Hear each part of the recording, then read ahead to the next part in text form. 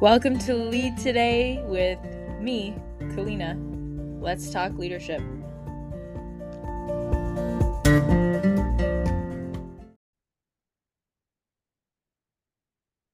Hello, everyone, and welcome back. We're continuing along chapter 6 about self-knowledge in Jung's book, The Undiscovered Self, The Dilemma of the Individual in Modern Society. We're almost there, and hopefully you found this to be useful, even if it is a little bit intellectually driven. But I think actually that's how it seems initially.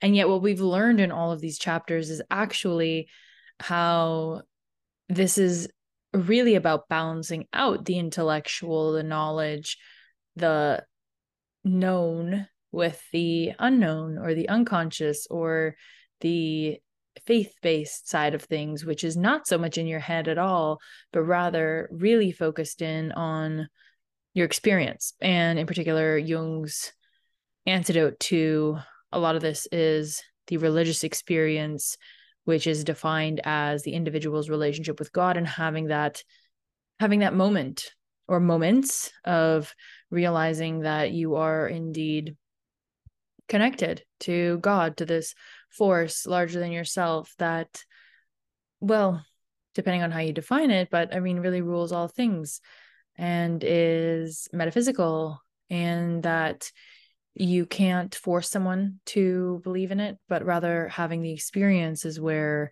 we really see the benefits. And I've pointed already to Buddhism, which definitely points its seekers to experiential means rather than dictatorial beliefs or confining them to just listen to the rules without having experienced the reason behind them themselves. And so today we talk about self-knowledge, and I think it's so critical because, well, this whole book is about the individual, and so we want to know ourselves and get to know what is self, what does that mean? And Jung's first point really is that he says that self-examination declares human dignity.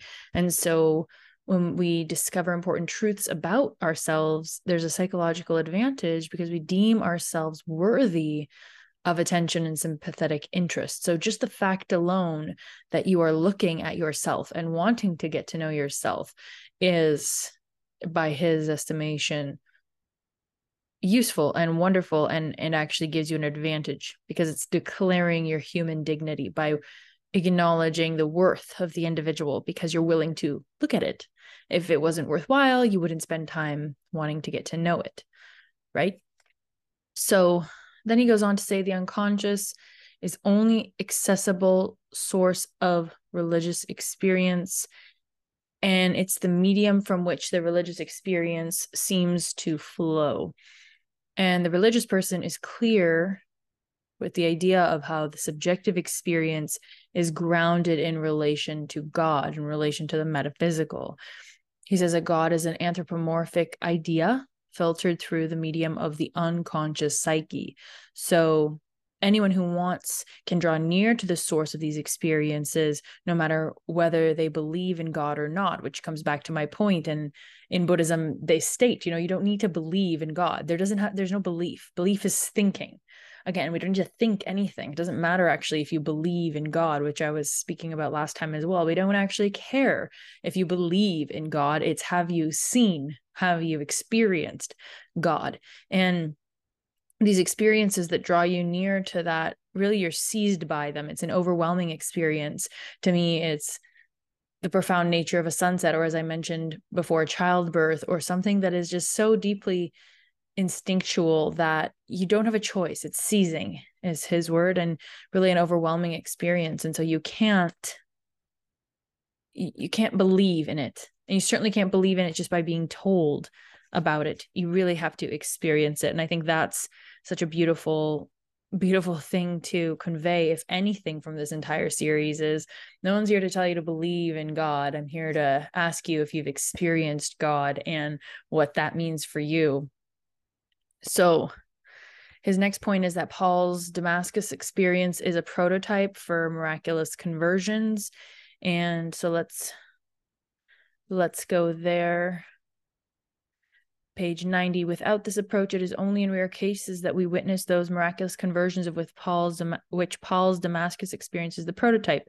That religious experiences exist no longer needs proof, but it will always remain doubtful whether what metaphysics and theology called God and the gods is the real ground of these experiences.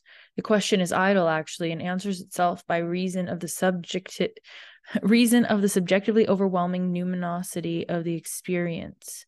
Anyone who has had it is seized by it and therefore not in a position to indulge in fruitless metaphysical or epistemological speculations. So he's saying it's so grandiose and so big, you get seized by it, that there's no contemplation component. You're just in it. And so the one experience that makes sense of individual existence is in a medium that catches many prejudices. Right? I mean, so when you experience God, it kind of everything makes sense and it feels like it makes sense, and we judge it so extremely. And so I think the antidote he's already saying is just to not ask anyone to believe in anything or to categorize your experience in any way. Really, that's not the point, to even talk about it or to believe in it or to discuss it. It's not a discussion. It's not up for discussion. It's something that you're meant to seek out, experience, and then come to your own conclusions as a result of your experience. That's the way that we're meant to be, which is his whole point in this entire book. Your relationship with God. It's your relationship. You don't have to talk about it, right? Like with your marriage or your friendship, your best friend or your parents, like that. You don't really need to talk about the relationship with anyone else other than with that person. I mean, maybe if you have a therapist or you're getting support in that way, then maybe that's a means of it. But really, and that's, I suppose, where priests were meant to come into the picture, right? To sort of be that channel to the divine, similar to how a therapist is perhaps the channel to your support within the suffering of a relationship that you're in or a certain personal situation. They're meant to be sort of a channel to a better reality or different healing. But I don't think you have to talk about this, which is sort of interesting because here we are talking about self-knowledge and all of this. But when it comes to God, it's an experience. So page 91, what good can come out of Nazareth? The unconscious, if not regarded outright as a sort of refused bin underneath the conscious mind, is at any rate supposed to be of merely animal nature. In reality, however, and by definition, it is of certain extent and constitution, so that overvaluation or undervaluation of it is groundless and can be dismissed as mere prejudice. At all events, such judgments sound very queer in the mouths of Christians, whose Lord was himself born on the straw of a stable among the domestic animals. It would have been more to the taste of the multitude if he had got himself born in a temple. In the same way, the worldly-minded mass man looks for the numinous experience in the mass meeting, which provides an infinitely more imposing background than the individual soul. Even church Christians share this pernicious delusion. So he's saying that there's, first of all, that we have some sort of prejudice around merely animal nature. And we talked about this last time, right? Where he believes that actually these instincts that we have and the symbols that convey these instincts of the first man or of that initial state of man are really important, and that we need to update the symbols, and that we should be very careful about judging and having prejudices over the fact that, well, animal nature is actually supremely important in his estimation. And so we need to be careful about just relegating it to the sidelines, as he mentioned in last chapter, where we're seeking knowledge at our own peril at times, when we're forgetting those instincts, we're forgetting the divine, we're forgetting the symbolism and the mysticism behind myth and the unconscious and faith. We're focused on this, as I mentioned last time, that pendulum, right? And we're sort of focused on one side and heavy-handed on one side instead of being in the middle or remembering both. So he's just sharing that, the unconscious is important in our past. Collective shadow is large and grave. All humans have the capacity for crime. We benefit from possessing imagination and evil. It gives us the capacity to deal with evil. Being naive to it is worse. You project it onto other. This carries fear and strengthens the opponent. So what's he saying? Okay, well, we all have a shadow and we all have the capacity to do bad things, evil things. And we benefit from possessing the imagination and evil. To imagine evil things and to understand them is good. And this is sort of the same thing as when we see this kind of trend right now with banning books, these banned books and ideas that, okay, if we just ban it or if we just shut it down or close it away in a closet, it won't come back to haunt us and it's not a problem. But his argument is that it makes us weak. And not only that, if we're naive, worse, we project it onto others, and then we need saving in a sense that then we fear others because they're evil and we're not. But we do have the capacity, and so if we have the capacity, we know how to deal with it. If we know that somebody could potentially scam us or hurt us, and if we know that we have the same capacity in ourselves, we feel stronger in a sense, right? Because okay, this is a human tendency, or I'm capable of this as well. So I can kind of think about how I would approach it and thus understand it and not allow it to happen to me. But if I just act, the weak component of acting as though you don't have that within you, even if you are, let's say, a more gentle personality or you don't show it, it's not to say that you have to show your teeth and growl at people. It's to say that you have the capacity to do so and that you have the capacity for it so that you understand it.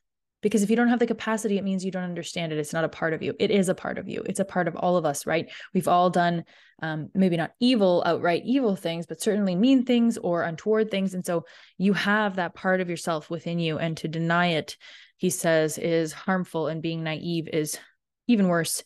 And to project it onto others is a grave mistake, because we have the duality of good and evil, and human is the inventor of the psychic constitution, as he says. And let's see, page 96, evil is lodged in human nature itself. It lies in man.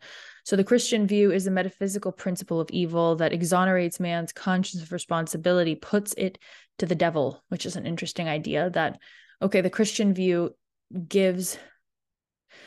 makes evil metaphysical, which means it's not from us. It's beyond the physical, which he's saying exonerates our conscience of responsibility. So our responsibility for anything evil is removed. It wasn't us. It was the devil that captured us, right? Seized us in a similar way that we're saying we're seized by an experience with God. We're seized by this evil and we're out, you hear these kind of defenses of murderers sometimes where, it wasn't me kind of thing. Like it just took over me and it's this instinct, or it just happened, and puts it to the devil or something outside of us. And so today, he says, man today has more effective means to realize their proclivity to evil. And the problem is that reason alone does not suffice. And he says that the individual man knows no answer to his dualism. So we have this dualism, right? We have this good and evil, the angel and devil on our shoulder. We know that kind of picture of the good bird and evil bird, or these two voices kind of whispering to us. And so the answer seems to be is that God is unitary. It's unity. And so if God is unitary and created man in his own image, mankind lived for centuries believing in this unity. But the individual of one side versus the other side, this dark, dangerous shadow versus the helpless victim or the angel, creates problems. And the invisible helper to dark machinations of political monsters. So there's this dark, dangerous side that's not you, that you don't have, that's without you. Then, well, it bears rise to this idea of these outside forces that can be the devil, that again, you can blame, right? And sort of you need protection from, and we like to vilify the other side. We talked about this in terms of just about any sort of political beliefs. We like to sort of see the other side as evil and we're righteous, and then they're bad, and then we can feel better about ourselves rather than owning the evil within us. And the evil meaning, again, not necessarily that you're malicious, but that you have the capacity to do evil things, hurtful things, bad things. You have that capacity, and yet you get to choose. And so he goes on to talk about the nature of political bodies to see the evil in the opposite group, which is what I just said. It's the same as the individual has a tendency to get rid of everything he does not know. And so we see that too, that, if something's new, if you don't really know much about it, then you just want to throw it out because, well, this is just unknown. And so it could be dangerous. We definitely have that. If something is a new experience, we avoid it. we certainly try to avoid uncertainty by, well, vilifying or just throwing something out. So as an individual, we definitely have the tendency to get rid of things we don't know, because they're scary and or potentially dangerous or evil, right? We kind of make a reasoning for it.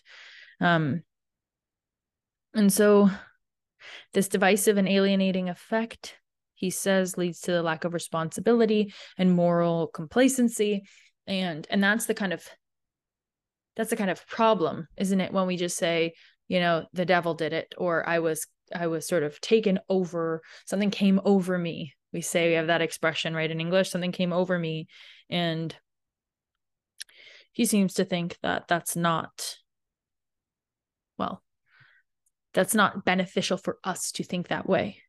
It's stronger or more empowering for us to think about the fact that we have both sides, and God is this unity, and we were created in his image, and that we are better off by believing in this unity and understanding both of our sides and uniting them, as God is this united front of both. And so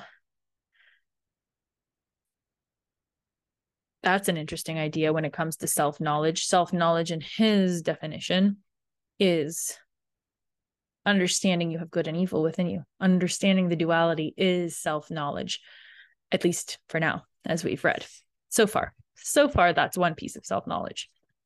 So he says that where love stops, power begins, violence and terror. And I mean, we see that, right? Certainly, at least fear, if we want to start with fear. But on one side is love, and on the other side is power. And for us to believe that people are driven by power is problematic. And we need to, sort of think about that the antidote to this power and the antidote to this idea of being solely driven by power and influence, the antidote is to bring love into the equation, which I think we can all get on board with, and we all say. And so let's really think about that. How can you bring more love into your life? Or where are the places where you are throwing out things that you don't know, cultures, people, concepts, ideas from different political parties or different ways of thinking? Where are you just throwing it out because it seems dangerous, it seems new, it seems different, it seems counter to what you believe? That's an indication that you could go toward it. In my estimation, you should go toward the things that are unknown so that you can figure them out. I mean, maybe with a 10-foot pole, maybe you don't dive right in. No one's saying to put yourself in harm's way intentionally, but maybe you do investigate those things. If there's something that you are feeling the tendency, that you're noticing that you have the tendency to throw out, that, oh, I don't need to consider this, or, oh, this is just a load of something, then, maybe that's something to consider. It's actually probably something to look into for yourself. It's a great indicator. And then pour love over it, and pour love over that for yourself and others. And when we stop with the love component, that's where power begins, violence, terror. It's this idea of love your neighbor rather than calling into the authorities and telling on them for not following the rules, which is what's encouraged in more dictatorial societies, right? It's kind of spying nature and surveillance idea. The opposite is love, right? Not exerting power over your neighbor, but rather being loving and compassionate to your neighbor and helping your neighbor. It's the same idea, I suppose, within your own family and within yourself. So as we've learned, start with yourself with that. So he says to recognize the prejudices. We recognize prejudices when we're willing to examine them against objective reality. He goes back into the state and says, state has no intention to use self-criticism to improve understanding and relationship man to man. So again, kind of neighbor to neighbor. Instead strives for a psychic isolation of the individual. The more unrelated individuals are, the more state is consolidated. So if you have a group of just ones and individuals and you don't know your neighbor, no one knows each other. And we see this now increasingly in society, don't we, where people don't really know the people on their street or in their town or in their city or in their province. I mean, and we're just, even if you just think about your street or your building, do you know the people around you that are there every day, day over day? These are people that sleep feet, if not meters or, kilometer away from you. They're around you every day, and yet do you know them? It's kind of an interesting thing to think about. As a kid, I knew my entire street. really. My best friend lived 2 houses down. I knew all the people on the street and they knew me, and that meant something. And this isolation that we're seeing today could be resolved, or at least supported or eradicated, if not supported, but eliminated, if we just kind of knocked on our neighbor's door and they were willing to receive us. So, I mean, this is I'm taking his idea and kind of going a few steps along the continuum with it. But I mean, that's what he means in essence, I think. And that it's problematic. The more unrelated individuals are, the more the state is consolidated. Everybody's looking to the state for the answer instead of looking within their own communities. So to be ideal is impossible. So he talks of ideals. So talks of ideals is not ideal. Idealism doesn't last long. The bluff is snuffed out. And I've put a note to myself to read you something. So let's do that. Page 101. True, all sorts of attempts are being made to level out glaring social contrast by appealing to people's idealism, enthusiasm, and ethical conscience. But characteristically, one forgets to apply the necessary self-criticism to answer the question, who is making the idealistic demand? Is it perchance someone who jumps over his own shadow in order to hurl himself avidly on an idealistic program that promises himself a welcome alibi? How much respectability and apparent morality is there, cloaking with deceptive colors a very different inner world of darkness? Ooh, how much respectability and apparent morality is there, cloaking with deceptive colors a very different inner world of darkness? One would first like to be assured that the man who talks of ideals is himself ideal, so that his words and deeds are more than they seem. To be ideal is impossible and remains therefore an unfulfilled postulate. Since we usually have keen noses in this respect, most of the idealisms that are preached and paraded before us sound rather hollow and become acceptable only when their opposite is openly admitted to. Without this counterweight, the ideal goes beyond our human capacity, becomes incredible because of its humorlessness, and denigrates into bluff, albeit a well-meant one. Bluff is an illegitimate way of overpowering and suppressing people and leads to no good. So we all sort of know the stereotype of, politicians over-promising and under-delivering, and I think he's just sort of poking at that here. And it's sort of interesting, who is making the idealistic demand? Who is the one appealing to this ethical conscience of yours and trying to make you into this moral being? Who is it? And are they indeed behaving at that same ethical level as you, or that they're demanding of you? Do they behave in that way? Or is it as he says, welcome alibi? He hurls himself avidly on an idealistic program that promises him a welcome alibi. I love this one question of how much respectability and apparent morality is there, cloaking with deceptive colors a very different inner world of darkness. So there's this be good, do good outward appearance, and the stronger someone's pushing that on you, that cloak, it's hiding these colors underneath the surface of the inner world of that person, the darkness of that person. And so it's almost like the more somebody pushes that light towards you, the more kind of pushing on you and asking for this ethical conscience of you, the more they're pushing for it. It almost seems to be that the degree to which they push this morality on you is the degree that they're cloaking themselves and trying to hide that inner world or inner shadow of themselves. Recognition of the shadow, on the other hand, leads to the modesty we need in order to acknowledge imperfection. And it is just this conscious recognition and consideration that are needed whenever a human relationship is to be established. A human relationship is not based on differentiation and perfection, for these only emphasize the differences or call forth the exact opposite. It is based rather on imperfection, on what is weak, helpless, and in need of support, the very ground and motive of dependence. The perfect has no need of the other, but weakness has, for it seeks support and does not confront its partner with anything that might force him into an inferior position and even humiliate him. This humiliation may happen only too easily where idealism plays too prominent a role. So how does this relate to self-knowledge? Well, if you're not perfect, which no one is, then A, that takes a load off. B, it lets you know part of yourself that's very human. And C, it lets you connect with other humans because we're all human. And so this need to be perfect or morally better and posture to others how good we are. We all have the tendency. I get it. I'm not, again, I state these things or read these things not because I think I'm better, but because it's so true. It's so true of the human condition.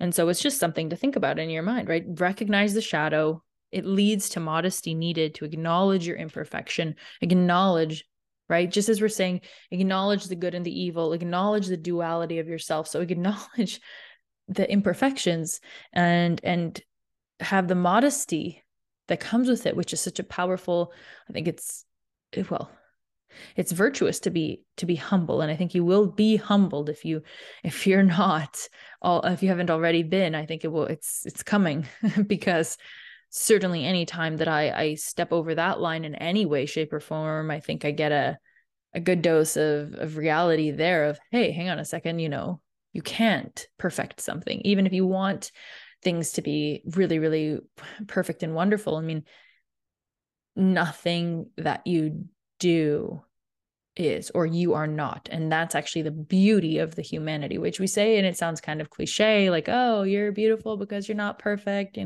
love your imperfections. It sounds kind of trite when I say it out loud. But again, remember, where love stops, power begins. So if there's this terror, if there's this fear, it's like, don't be afraid of the fact that there are imperfections. Almost hone in the great parts of you, sharpen them, and acknowledge where you could use some help and bring people in. And that leads to the lessening of that isolation that's also talked about. It brings us together, allows everybody to use the stronger parts of themselves. And in that way, we're stronger together as well. And so not only can you utilize your strengths, but others can too. And we're all kind of in this thing together, understanding that no one's perfect, but everyone has something to bring to the table. And that's a community I want to live in, not one of fake perfection that we see in some areas of the world now, where you need to physically look perfect and sound perfect and have this perfectly manicured lawn and seemingly perfectly manicured life. I don't want to live in a place quite like that.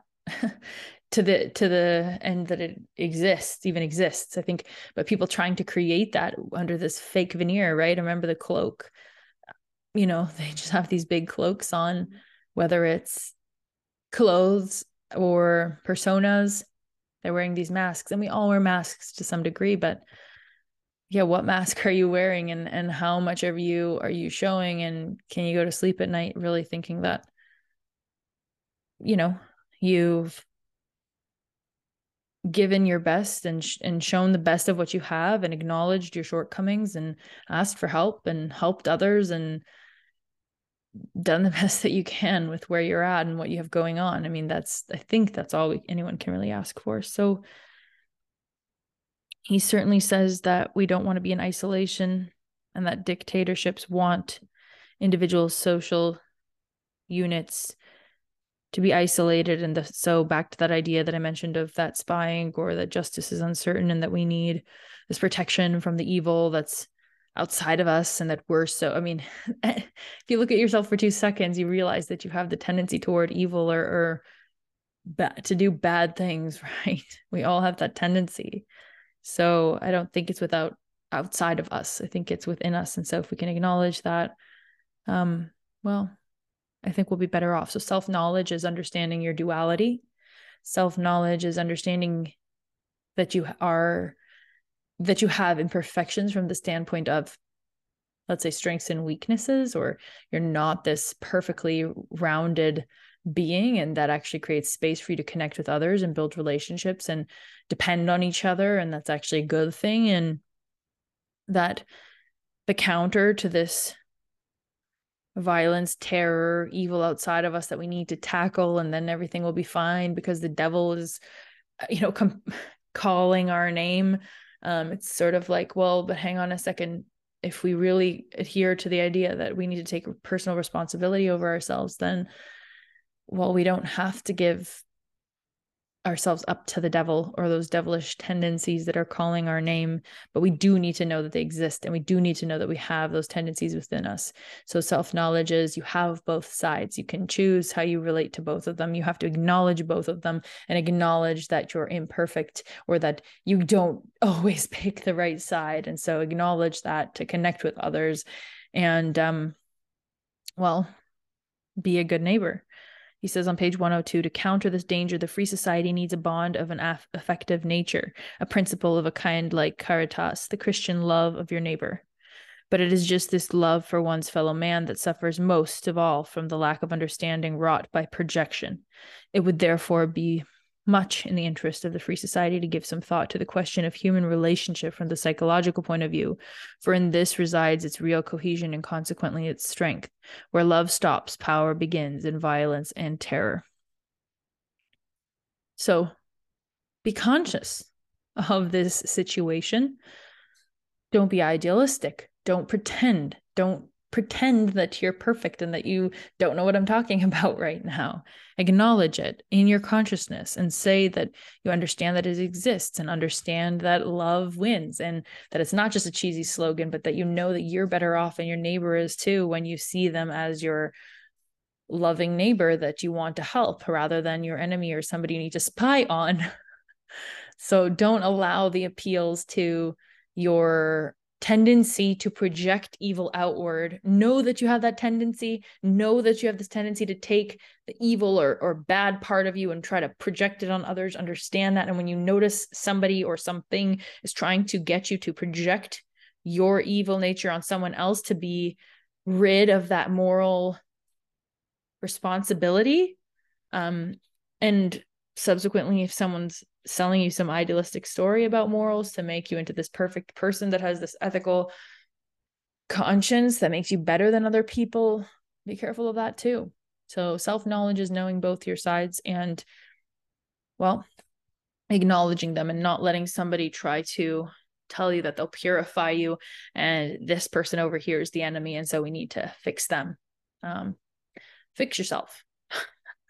That's enough work, I think, as it is. And with that, I will see you in the next episode. It's the last episode of this series, and then we're moving on to a travel series inspired by a dear friend of mine, and we'll see how that goes. That's more nerve-wracking than this to me in some weird way because it's about me. And hey, everybody is it's interesting when we have to talk about ourselves, isn't it? It's easier for me to say this, but it's true. I mean, I have all the tendencies of this exact episode. And so no one, the comforting thing is that no one is counted out of this, are they?